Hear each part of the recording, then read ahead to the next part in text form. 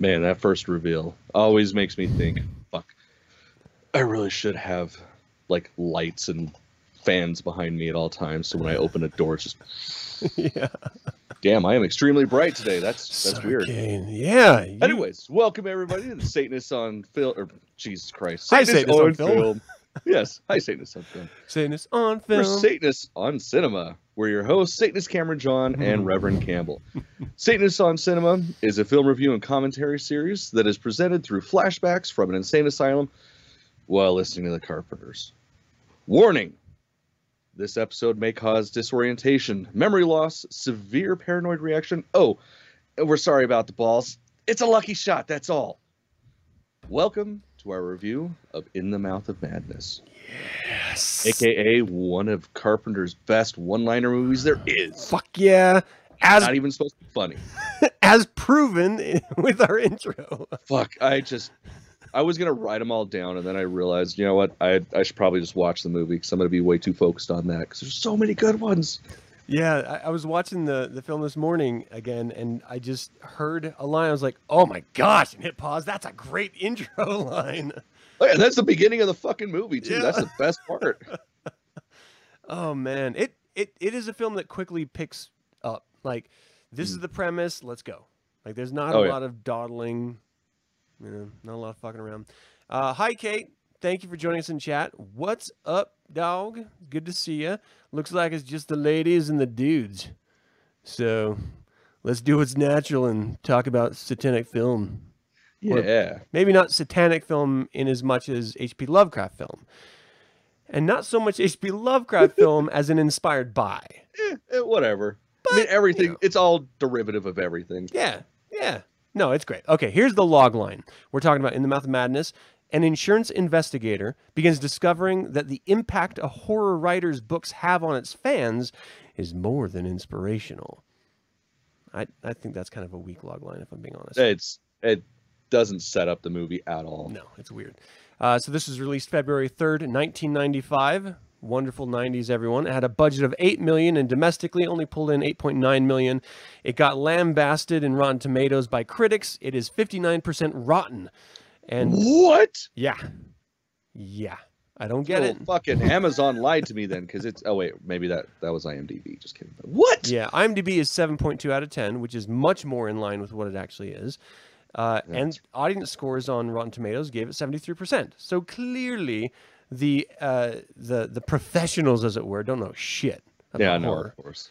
Experts are dumb. Oh, we've run into this over and over and over again with horror films. I mean, it's like they just hate the genre, and so they're just not even going to try half the time. Well, here's what it is. They have to go to every fucking screening of everything. And back in this day, you wouldn't get screeners for shit like this. Like, you actually would go to a real screening before release, and you probably sit through like 5, 6, 7 movies a day, and chances are those critics don't like horror anyways, so of course it's gonna be a shit movie, and it was probably too smart for them. Yeah, I don't know about that. I mean, it's not too smart of a show, but that I'm just calling them idiots. Oh yeah, well that's true. Clearly they're idiots if they didn't like this. You and I have spoken about this in virtually, I don't know, maybe every other episode we've done, but in almost all of our episodes, we bring this film up because it's just one of those great H.P. Lovecraft-inspired films that we both, I think, unanimously agree is the best H.P. Lovecraft film ever made. Second best, because it's not... Well, if it was an actual H.P. Lovecraft movie, then yes, it'd be number 1. Yeah. But it's so close, though. All of the names of Sutter Kane's books in this, the author, are all plays on H.P. Lovecraft's books. The fucking locations. The locations, the creatures, the setup, like everything is like so... It almost makes you think he just didn't want to pay royalties. That's exactly what it was. He was just like, I really want to do a Lovecraft film, but I don't want to have to pay anyone else.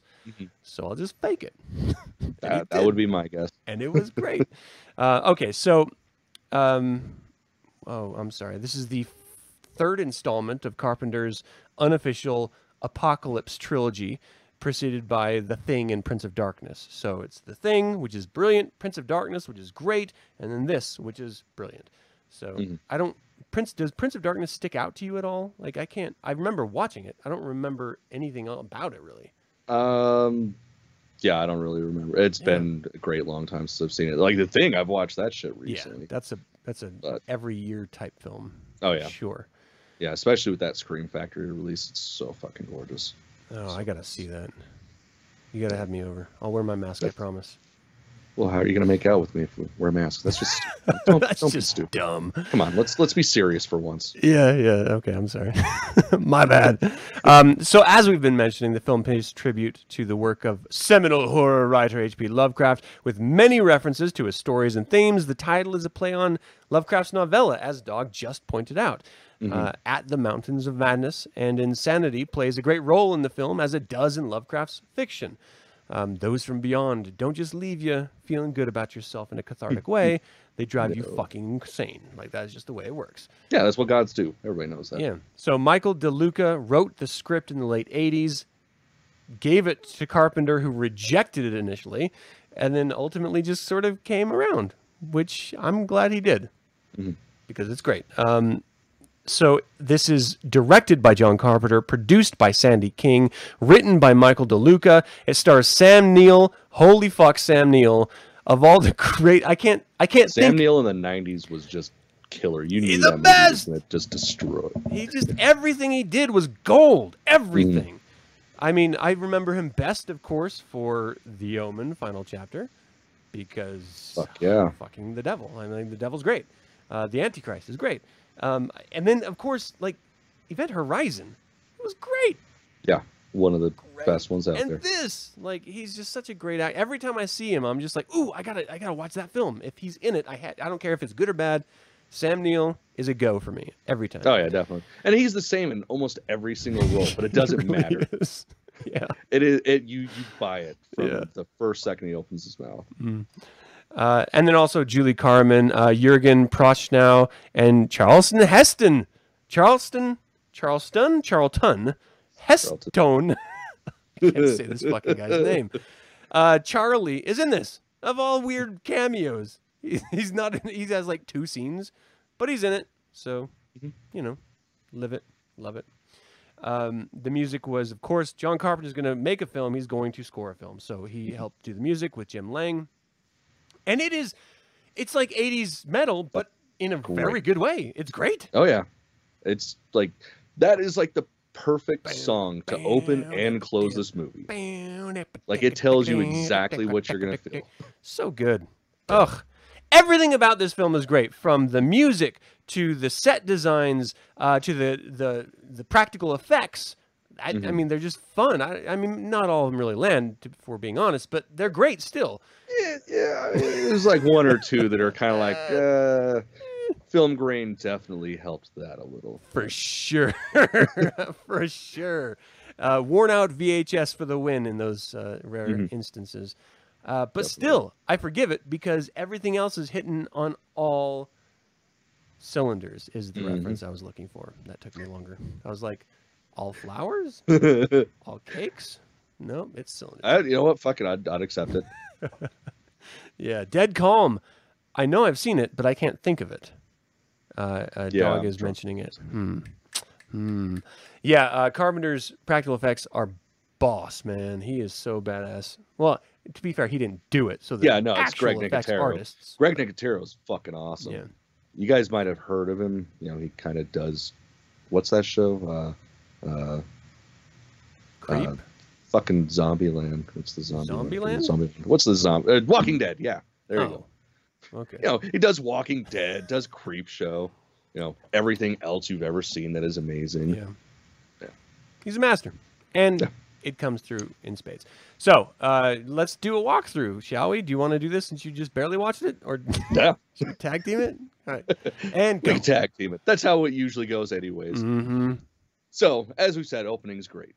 Starts off right as Sam Neill's being drugged into the insane asylum, because words are hard today. Fucking opening lines are great. He starts kicking people around, fucking gets a nut shot, gets thrown into a cell, and is just freaking the fuck out. Does not want to be in there. I know. Sorry about the balls. It was just a lucky shot. So good. So fucking So good. good. And then, time goes on. Some presumed, like, what FBI guy? I don't think they ever really say. Yeah, I what don't think is it does either. Yeah, some Must be really bad out there if they brought you in. yeah, some random guy shows up and is going to, find out what's going on with him and shit. So the story is essentially him telling the story of the story that he's in. It is a story. But that's a story. There's a whole lot of There's layers. fucking meta shit. Yeah. Oh, damn it. That reminds me. I was gonna paint my face for this. God damn it. Wait, how are you gonna paint your face? Like how he does with the black crayon. Oh yeah. Yeah, I thought it would have been Whole funny. bunch of crosses brought me right back to the Omen. It was great. Yeah, so perfect. And then it just immediately starts from there. Like he's telling a story about how he got involved with Sutter Kane.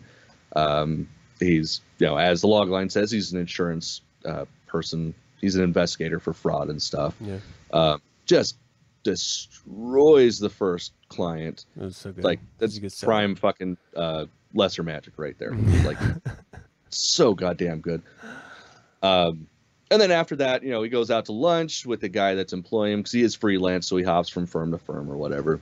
And that's when he gets involved with Sutter Kane because it's not revealed until later, but his publisher was his agent. It was the publisher. Right? Well, the agent was the agent. Yeah.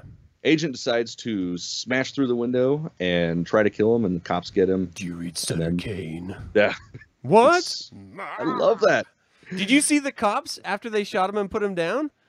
It did like a quick, second shot of the cops, 1 second long, but they were just like, yeah. Oh, yeah. It was like a white guy super stoked that he fucking killed a dude.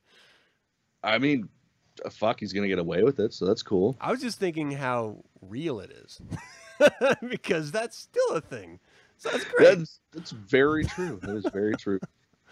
And totally not excessive force at all. No. I think close range weapon like that, 1, maybe 2 shots, the dude's probably going to drop. They unloaded. But they fucking unloaded, both of them. It's a good thing they were just sitting in the coffee shop waiting, too. I know, right? It was super convenient. So I mean, they probably weird. Spilled a little on their pants, which that fucking sucks, but they can put that dry in cleaning bill. Oh, man. Yeah. Sorry, I didn't mean to derail. No, that's shit. And then from there, he gets employed through the publishing agency that puts out Sutter Kane's work because the author has gone missing and they can't find him. They have an insurance claim on him, which seems kind of fucking weird, but whatever. We're going to excuse it. I bet it's a normal thing too. Yeah, it seems I bet Stephen King's, because you can do that legally. Like my No, I know. My company doesn't even have to tell me if they put out an insurance policy on me. On the off chance that something happens to me, then they can just collect whatever that is. It's fucked up. But if all the corrupt, I don't want to go off on a rant, all the corrupt fucking companies in this country, in the world, to be fair, it is insurance all the way. They are way fucking corrupt. Sorry. Okay, we'll continue. No argument here. So yeah, anyways, they have an insurance or a life insurance policy on him, so they of course need to know whether he's just MIA or if he's actually dead. So they send him on a mission to find him, and the fucking, I don't remember what the hell the lady was. What was she to? She was the editor. Oh, she was the editor. There we go. I just watch this, folks. I forget everything real fast. It's that good of a movie. You just go the whole time. Just catatonic. So the editor persuades him to read some of Sutter Kane because he's never read any because it's garbage to him. It's just all stupid horror novels. Pulp horror, yeah. And that's where everything goes downhill. That's when he starts getting the dreams. That's when he fucking is noticing, just how strongly this work affects other people. Mm-hmm. And then at that point, he destroys books, makes me cry a little, and realizes, oh, hey, he's in New Hampshire because it's on the book covers. Yeah. And then goes. Yeah. So he confronts the publishing house. He's like, look, this is a great scam you guys got. Drum up sales for his new book and all. The author's missing. But look, I pieced this together, and he is right smack dab in the middle of New England, in New Hampshire, in this town called Hobbs End. Hobbs End. Hobbs End. So we're just going to go. It's not on any map, but we'll figure it out. And so, he goes with the editor. And then that's when things start getting really weird. So not only is he experiencing these weird dreams, I mean, everyone has been saying that, like this publisher and editor specifically are saying, like, look, his writing, Sutter Kane's writing has an effect on its readers, and it's not always healthy. You saw what his agent did. So we need to get this final book because this is the end of our deal and everything. You got a lot of money running on it, right? And so, like the first thing that they notice is this just kid with a bicycle riding by, and then immediately he's like aged 100 years. Yeah. In the middle of the night, and then she like hits him with the car. They go back. He gets up. He's like, he makes me see. And there's this ongoing theme of, if you read Sutter Kane, you can see reality for what it actually is, and not the reality that we believe is reality. And that's also a theme that Sam Neill's character is constantly sort of pounding on, like, look, his books aren't real. This is reality. And she brings out this great line saying, if sane and insane could easily switch places, or sane and insane can easily switch places if insane were in the majority. And so sanity and reality is just a subjective reference to the collective of the population. And I thought, like, not only is that a super cool notion, but it's pointed out much more brilliantly than Lovecraft ever even attempted to, I think, because I don't think he ever tried to dissect his work. He just presented it. And then I just thought, for the context of this film, it makes perfect sense. We've already, by the time that she says that line, he's already crossed the threshold. Oh, yeah. And so it's so fascinating to see how this, the madness, as it were, that Lovecraftian insanity madness is affecting him before he even fully realizes it. And it's deeply affecting the editor as they're trying to find this Hobbs End town. Oh, yeah. Well, I think her major turning point was the actual, like, discovery of the town. Like, she went through a horrible night. She went through flying in the fucking sky and all kinds of weird shit. And then, poof, on the other side of a bridge. And then turns around. It's just teeny tiny little bridge. It was so good. The bridge itself really took me to a Stephen King place. I mean, there's references to Stephen King all throughout this, but that alone, that idea of like the old, the small town in New England is very Stephen King. And so I did like that they were constantly trying to bridge that connection as well. But yeah, once they get there, they start realizing that this town is much more like his novels than they actually realized. And then things start getting really weird with like visual distortions that she sees in a painting, and she's just already unhinged from the ride. They go to try to children when they first get there. Yeah, and then the kid's chasing the dog. I'm terrified of what's going to happen to that fucking dog. Like they never actually hurt it. They're just like chasing it like you do. Yeah, they do. They cut off its leg. Oh, fuck yeah. Okay. I blocked that out.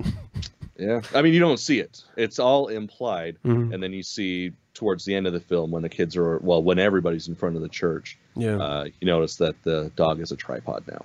Poor dog. Poor dog. Damn kids. That's why, Children of the Corn, watch it and learn, okay, people? Yeah. Don't trust your children. Condoms. Everybody should wear condoms. I forgot twice. Damn it. I'm just kidding. I love my kids. Okay, so you have to always throw that out if you're a parent. Because otherwise people are like, oh my Lord, he's got the vapors. This gentleman doesn't like his children.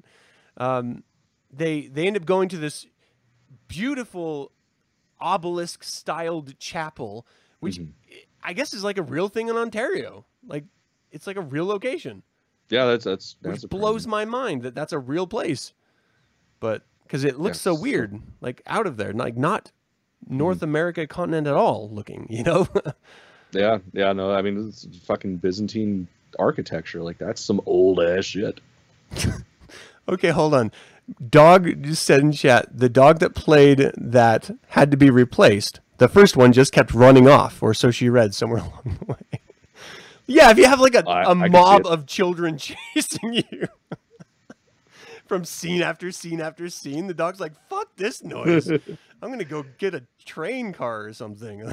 I've seen it happen before. I think they're filming Lady in the Tramp. Fuck this. Yeah, I could totally see that. Like, why would that dog not be traumatized by that shit? It's terrible. Poor dog. I'm sorry. So yeah, you meet the innkeeper lady for the first time, and you immediately know something's going to be off. But then, of Oh, course, if it's going to be inspired by Lovecraft, there's going to be some crazy shit happening, and he immediately jumps to it like, look, it can't be the same place because that nice old lady downstairs hacked up her husband in the books. So clearly he's not hacked up and dead, so it can't be real. And he's like, and if you look out this window, there's supposed to be this tall obelisk church with onion-topped chapel spires, and it's not there. And she's like, oh, you clearly didn't read it closely enough because blah, it's on the eastern view. Gasp, there's 2 windows. So funny.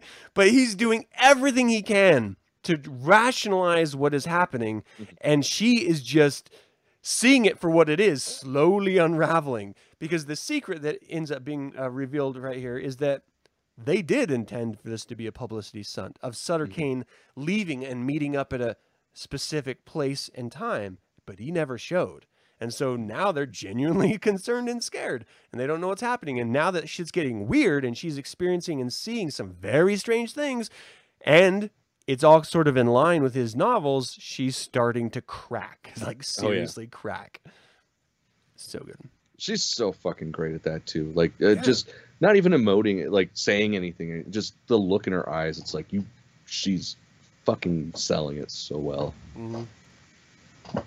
So you get a quick impression early on that Sutter Kane is taking the children, or at least dominating them mentally, and so they're sort of aligning themselves with him. It doesn't really explore why or anything, other than it's just this evil thing to do, is take people's children away from them.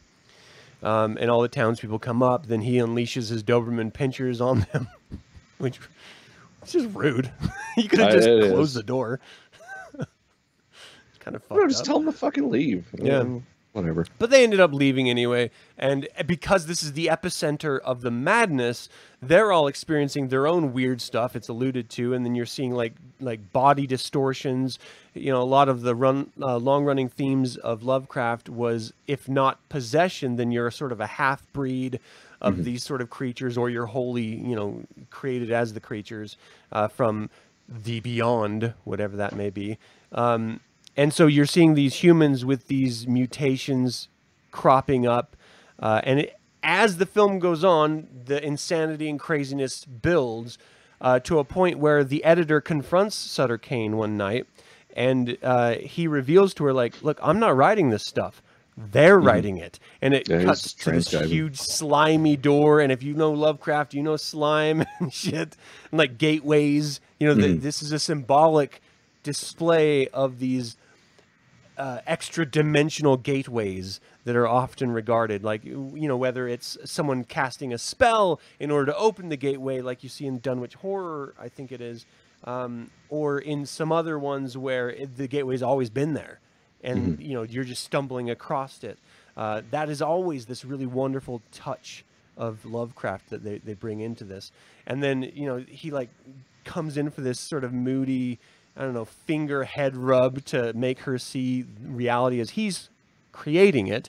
And then she like reaches behind him, and there's like this entity face arms behind him. I was just like, oh, that's so great. I love it. Can I just say one thing? I really wish, I fucking love reading. Yeah. But I really wish somebody would just do that to me to make me finish a book in like 5 seconds. Yeah. Just blah right in front of the book, and then I know the book. That'd be so cool. That would be nice. It'd be a good speed read. I mean, go insane, but whatever. Yeah. It'd still be fucking awesome. I have to stop and reference Kate here, because she gives probably the greatest line of the night. I've seen enough hentai to know where this is going. That's the sequel. Yeah. It's funny. And so she goes back and immediately tells Sam Neill's character, I can't remember his name for some reason. Yeah, I just fucking watched it, and I can't remember his goddamn name. Steve, Chad. I'm thinking of white people names. Yeah, Bob. no. There's a lot of Lukes. God damn, I'm trying to remember, because he's referenced as Sam Neill in the movie too. Anyway, we're gonna call him Sam Neill. Yeah. And she like goes to him like, "Have you read the book?" He's like, "No, I'm trying to leave. Like, this is all a scam." And she's like, "Don't read the book. That's insane. That's crazy." And then like he starts to like think she's insane, but then he's like seeing all the townspeople acting the way they're acting. He witnesses the insane murder of the innkeeper's husband as she's like morphing into this crazy tentacled creature, which is awesome. Fuck yeah. I love floppity tentacles. They're just, it's so like 70s, 80s, and 50s, 60s, 70s. You know, it's just so great. It's just film. horror. It is. It's so good. So... floppy tentacles are great. Maybe not in the hentai way. Nope. I will still stick with tentacles are fucking fantastic. Okay, so that being said, who doesn't like tentacle porn? Like, let's be honest here. I wouldn't turn it off for sure. Exactly. Okay. Anyway, we're not talking about that. We're talking about in the Mouth of Madness when he tries to leave, and like she, there's like a whole like mob of the city people trying to stop him. It seems like. Is that before or after he met Sutter Kane? When he like keeps revisiting, trying to escape. That's after. Yeah. So he actually meets Sutter Kane because I'm trying to remember how he met Sutter Well, Kane. because he was looking for what's her bucket. Right. Yeah. Linda. There we go. Linda. Right. And of course went into the church. So that's how he met him. No, he was. Was it? No, he was like he ran into a fucking pole and then he woke up in the confession booth, right? That's at the end of the movie. Or that's after the mob and the We repeat. clearly know this film, people. Yeah, I just I've watched it like I totally multiple remember it. times. This is my favorite Carpenter movie. Yeah. I remember it. Okay, so anyway, he meets Sutter Kane. Sutter Kane's like, "Look, you have to take this to society. We need you to be the messenger. You're supposed to live. If you stay here, you're going to die. So take my book and GTFO." Like he's literally pushing him out. And then he like rips reality itself open and sort of becomes one with that extra dimensional force that's breaking through the gate that he just opened by ripping it open. And the editor's like, "We got to get out of here. Come on, let's go." Well, and the important part of that, it's not just, oh, you have to deliver this, like there's no other way.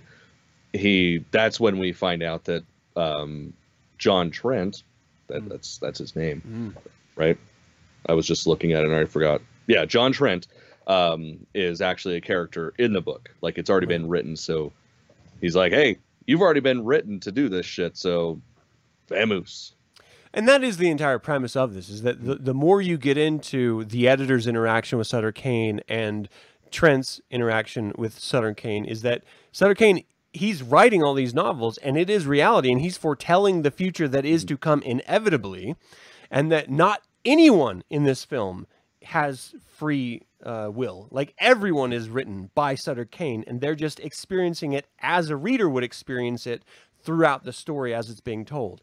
And so, though this is, separating it at the very beginning of the film, it's a retelling of personal experience. As a film, it's a retelling of the novel through the lens of personal experience. And it's even sort of cap-ended at the end of the film where they're like, "Well, what are you worried about? Some people don't read." And he's like, "But there's going to be a feature film made too, which we are actively watching." So it like breaks this fourth wall and says, "No, this is real madness. You are witnessing it. You thought you were watching a story? Hey, never-ending story, step aside because we got this new hot take, Yeah. It's great. I loved it. Sorry. Never thought about the whole never-ending story. Oh, really? Sort of thing. I don't know why. It's like, fuck, that totally is never-ending story. The never-ending story. Story. I love it. We got to do that film. Oh my gosh. I'm down. Story's great. I'm down. I love that. Yeah. So good. Okay, what are we talking about? We're talking about the end of the film where he sees with the editor the things from beyond. And this is where practical effects, they're always going to be better. They're just always going to be better. To see them, even though you can clearly tell it's practical effects, it's 90s practical effects, so it's not as good as nowadays, it's still great. And just to see these things from beyond with their tentacles and their slime and their, malformed limbs and shit, like, it's just, it's everything that Lovecraft is, but no one could ever put it properly on film before. And I can't believe that this was the first one to do it proper justice, and it's not even leaning on the Lovecraft name for justification. It's crazy. But it's great. Oh, damn it. All right. We lost. Oh, are you back? All right, Anna, back. Sweet. Okay. Of course. So, as soon as we start talking about the monsters. So what's your hot take on the monsters? I fucking love them.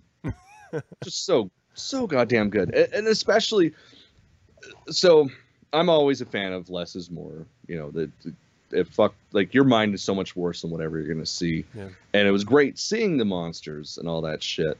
But getting the silhouettes at the end where they're just running through the asylum and destroying people, like that shit was fucking awesome. Or the silhouette of Miss Pinkerman, like as she's coming out, all the tentacles and the axe and shit. God, I love that shit so much. It's so good. He ends up ultimately escaping after some weird time warp, like space-time wormhole continuums of car driving, lands him in the exact same place. He tries to go in the opposite direction, ends up in the exact same place.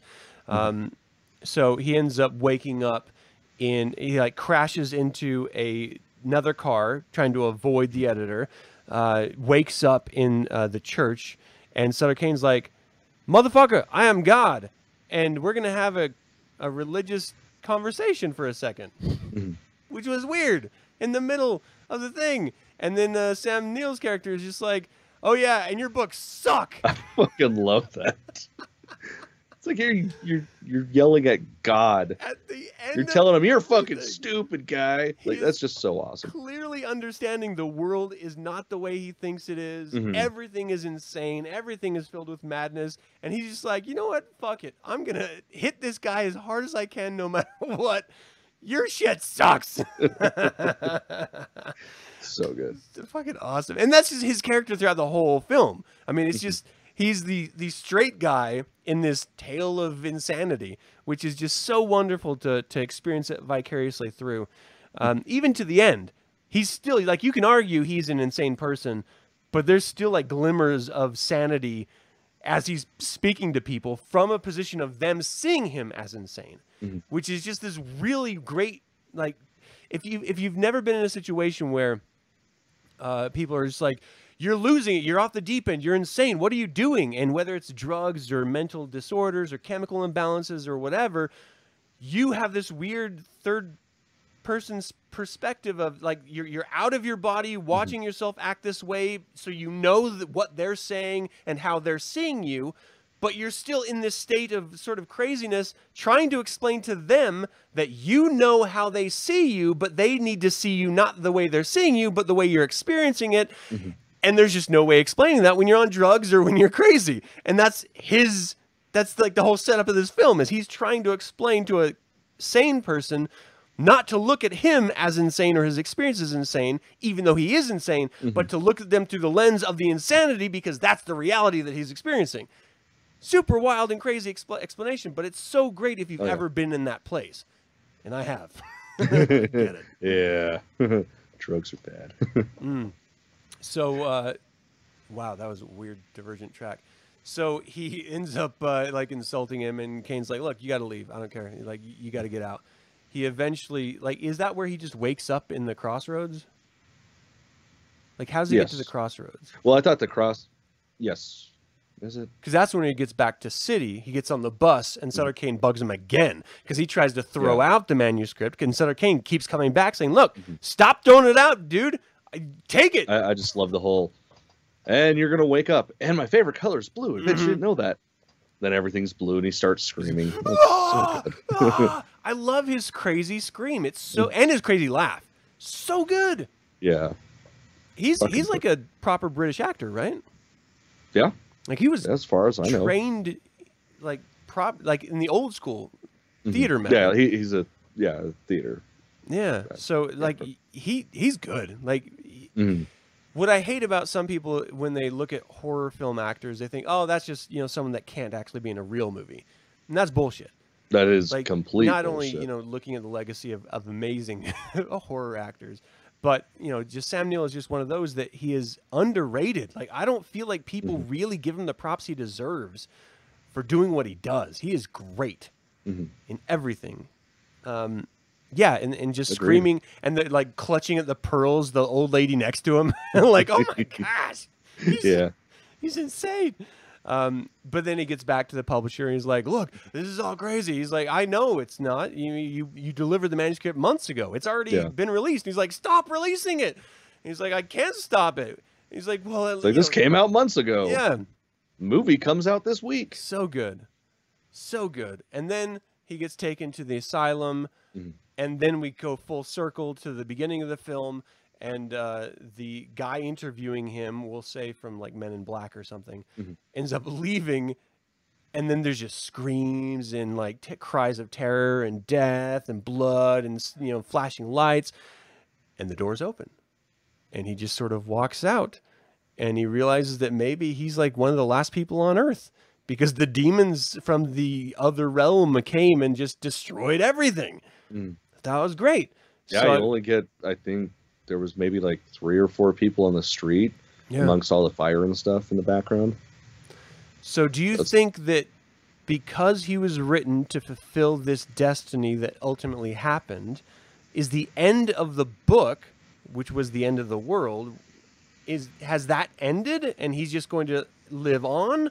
Or is it just over because everyone's dead and he's ultimately going to die too? See, I don't know. I kind of think it's not like an end where, you know, cataclysm happens, it's done. Yeah. Like, clearly we know that's not the case because, yes, a lot of people are gone, but as he's walking up to the movie theater, we see just random people walking around. And there's also that PA or the radio signal going on, you know, talking about the monsters and stuff and how to stay away from them and all that. So I see it as more of like zombie apocalypse style end of the world. And I would just imagine that demon, you know, him being one of the catalysts of the end of the world, he's going to be there to see everything. Hell yeah. He's like the unfortunate witness. He's forced to live to witness the end. Yeah. I like that a lot. This, I hadn't thought about this until we were talking about this film here, but is there a parallel between what J.J. Abrams is doing with his Cloverfield series, where they're all sort of different versions of apocalyptic events, and Carpenter's Apocalypse trilogy, which, you know, The Thing was a dormant alien presence that comes out and like destroys humanity. Prince of Darkness was the Antichrist coming out and destroying humanity. And this is, so it's a science fiction, it's a religious, and this is a, well, I guess it's just another science fiction, but it's like from otherworldly beings, whether they're extra dimensional or whether they're proper demons, we don't know. But I don't know. I think that's interesting because, like, I guess J.J. Abrams is all science fiction, but it's you know, it's like fucking kaiju, it's alien invasion, it's space time, so it's sci-fi. He's got 3 out right now. So I don't know. I like the idea of these sort of creators, these, in this particular case for Carpenter, these directors who take on these projects, if not, you know, help develop them, that say something sort of about the playful end that we can imagine to humanity. And there's this running theme throughout this book, throughout this film. It is a book. It's real. That humanity doesn't deserve. Not real. Yeah, we don't deserve to be here. Like all Sam Neill's character is doing the whole time is saying, "Look, humanity's the worst. Like we are just terrible. Like any terrible thing you can think of, people have done. And so I just don't trust humans. I think we should all just sort of end." And that's the reality that he sees come to fruition, which is sort of poetic. Very. I thought that was a really great touch too. Like they told you the whole time, this is what this guy is. He is here to witness the end of humanity. He's telling you why humanity should end. And all the while he's rationalizing away why it's not actually happening as we're watching it happen right before his eyes. Like it's just so great. Yeah. Such a beautiful movie. What else? Anything else? What was your favorite part of this film? Oh God, I mean, definitely the one-liners. I probably have to say that, even though like it's nice because they don't actually take you out of the movie, which usually, I mean, this is a relatively straight horror movie. Usually the little stupid dry jokes will kind of take you out. Like you'll chuckle, but it's like whatever. But no, I fucking love the humor in this. And the monsters are definitely awesome. Yeah, I was thinking as I was watching this again, because I'd never really watched it thinking I was going to review it. I've always watched it because I enjoy the film. So watching it this time, knowing we were going to be discussing it, I was looking at it differently. I was thinking, this is actually a really well-written film.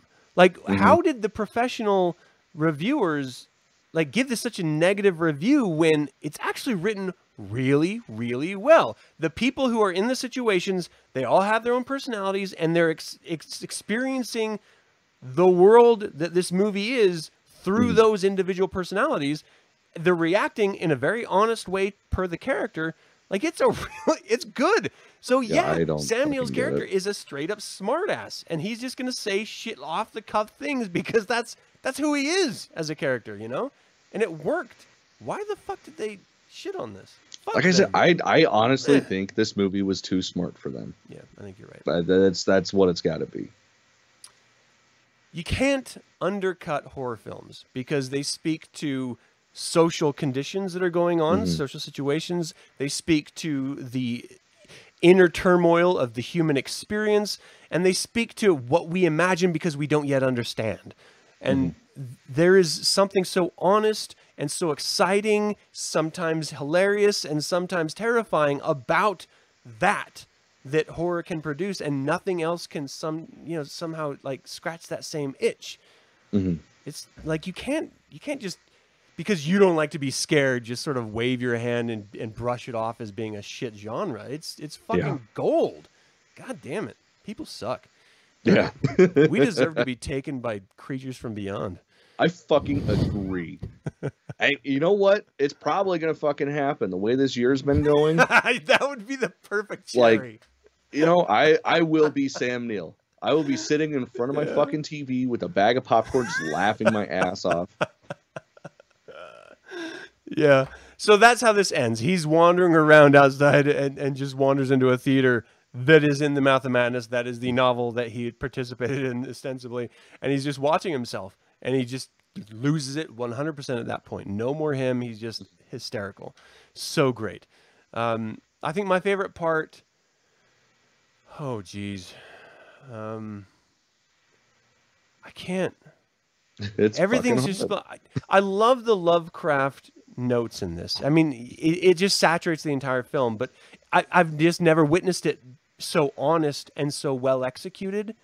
Like, it's either really shitty executed or it's not really Lovecraft. You know, there's never this perfect marriage. Color Out of Space did a brilliant fucking job. But until then, this was the only real one that I was just like, that is Lovecraft. 100%. Oh, yeah. I agree. I think that's what really, really turned me on, because I loved this before I ever read Lovecraft. Like, I had no idea who Lovecraft was when I first saw this. I was just like, wow, that's great. This is a great monster movie. I love this concept because, you know, I was into occult stuff, and this, you know, extra dimensional stuff is very, very occulty. And, you know, Necronomicon and stuff. So I actually read the Necronomicon and believed the Necronomicon before I ever read Lovecraft too. So how is that fucking happening? Fucking Alzheimer, how's that? I was so fucking disappointed the first time I read the Necronomicon, because I had read a fair amount of Lovecraft shit. So I'm like, oh, this is real? Yes. What the fuck is going to be in this? And then it's like, oh, it's real. Cool. Okay. It's so good. Okay, so Kate is saying it's the primal feeling of fear that draws us in. A reminder we used to be prey. It speaks to the little part of us that still exists but doesn't have as big of a voice. Yeah, that's right. Kate, not just a hat rack. I dig it. All right, so what's your least favorite part of this? The mask on the kid. Right. That fucking kills me every Yeah. time because it is so clearly a mask. Yeah. And it's just it's like they didn't even bother painting or anything. And I get it. Yeah. The idea is to make him, go from being a child to being in his hundreds or something. Right. But there's like even up close, there's like zero contouring or anything, and there's like deep grooves, but there's no depth with the makeup or anything. So yeah, that always is kind of like, oh. But I think it's everything doubly else is insulting because we see in the same film other practical effects that look great. mm-hmm. So it's Yeah, like, and up what close even. would you have a different team that came in after? Like, how does this even happen? Yeah. And it didn't even look like a guy anymore. So I was like, is that the same person? Is that an old lady? Like, I don't understand what's happening. Like, Yeah, I didn't realize it was the same person the first time I watched it. it's just not clear enough. It was yeah, okay. You know what? I'm with you right there. That had to be the worst. I was going to say vaguely some of the practical effects didn't really pay off, but this was the most glaring insult to everything. Yeah. Well, it's like everything else. I mean, you gotta when you watch movies like this, you do have to kind of accept that there's going to be some, strings, wires, whatever. You're going to see the seams. So going into it, usually a movie, it's like, okay, whatever. There's going to be some shit. Like, holy fuck. I watched The Frighteners last night for the first time in probably 10, 15 years. Oh, really? That does not hold up. Well, okay, no. Movie holds up. The effects. Yeah. And this is from Weta. Like, this was the beginning of Weta. Ooh, man, that was rough. They did Lord of the Rings, right? Yeah, that's how Lord of the Rings happened. Yeah. Was That's because crazy. Peter Jackson's like, oh, fuck, I got all these computers. Now what? You know what? Fuck it. Let's do a Tolkien movie. That's wild. Yeah. All right, so let's talk scores then. I mean, is there anything else you want to touch on before we do the scores? No, I think we pretty much covered everything. It's just fucking great film all around. All right, so what are you giving it? That's straight up 4 banana stickers. And we I are would say 5 if I could, but yeah, no, I'm keystring one right now for my 5th. Yeah, this is like my go-to. Okay, so I can't say this is my favorite Carpenter film because I technically have 2. It depends on my mood. If I want something fun and stupid, I want to be like, yeah, I'll watch They Live because I fucking love They Live. The rest of the time, In the Mouth of Madness. Wow, really? See, for me, it's got to be Thing. That is my number one. It's so terrifying. See, animals. Yep. Yeah. No, I dig it. Down for me. Yeah. I love it, but man, the sounds. Oh God. Everyone's screaming in their chairs. They're like, "Fucking no! It's Halloween! What the fuck?" I love Halloween. Yeah. No. That goes without saying, but top I would 5 still for sure. prefer to watch this over Halloween because if I watch Halloween, then I have to watch 2. Then I have to watch 3. Then I have to watch 4. And how much time does one actually have? Yeah, exactly. It's only 24 hours in a day. Yeah, I agree. 4 stars or 4 banana stickers, sorry. And yeah, Kate, I like the in-chat banana sticker. I got to throw those up as one of the GIFs on the YouTube channel or one of the emoji on the YouTube channel. This is a brilliant film, and it is of its time. So go into it thinking that if you haven't seen it yet. But it holds up. It's still a wonderful film. And the fact that it is, 20 years old, 15 years old, 20 years old, something, I don't know, math, but it's old. It's 25 years old. It's still a film that I regularly want to watch. Like I think about, and then I have to watch it because I love it so much. And to think that there hasn't been an H.P. Lovecraft film that is a straight Lovecraft film that is as good as this in fucking, 100 years or whatever, then, clearly that speaks volumes to this particular film. Well, and I almost wonder if the fact that it's not technically a Lovecraft film actually added freedom to it to open up like that. Ooh. Because it's like they don't have to. Because then you can stick add the with any of one-liners that are mythos. cheesy, which is very not Lovecraft. Yeah. Interesting. Huh. Just a thought. Yeah. No, I like that idea a lot. All right. Well, thank you everyone for tuning in with us and spinning the In the Mouth of Madness dreidel. That works. Okay. We're spinning the In the Mouth of Madness dreidel together, and it's a lot of fun. And thank you guys so much for tuning in live. If you're tuning in live or listening to this after the fact, if you have not seen this film, do yourself a favor and watch it this weekend. It is so $3 on Amazon if you don't own it. It is so good. It is so worth it. So check it out. And until next week, hail Satan. Hail Satan. Now I'm just thinking about that stupid mask. Yeah, it is pretty bad. Like it. I almost want to deduct a half a star for the mask alone. I actually almost did that, just because of the mask. Like that was almost as bad as shooting a fucking dog. Ugh. And especially from that, like from K and fucking B. Yeah. Like those guys, like they picked up where Stan Winston left off.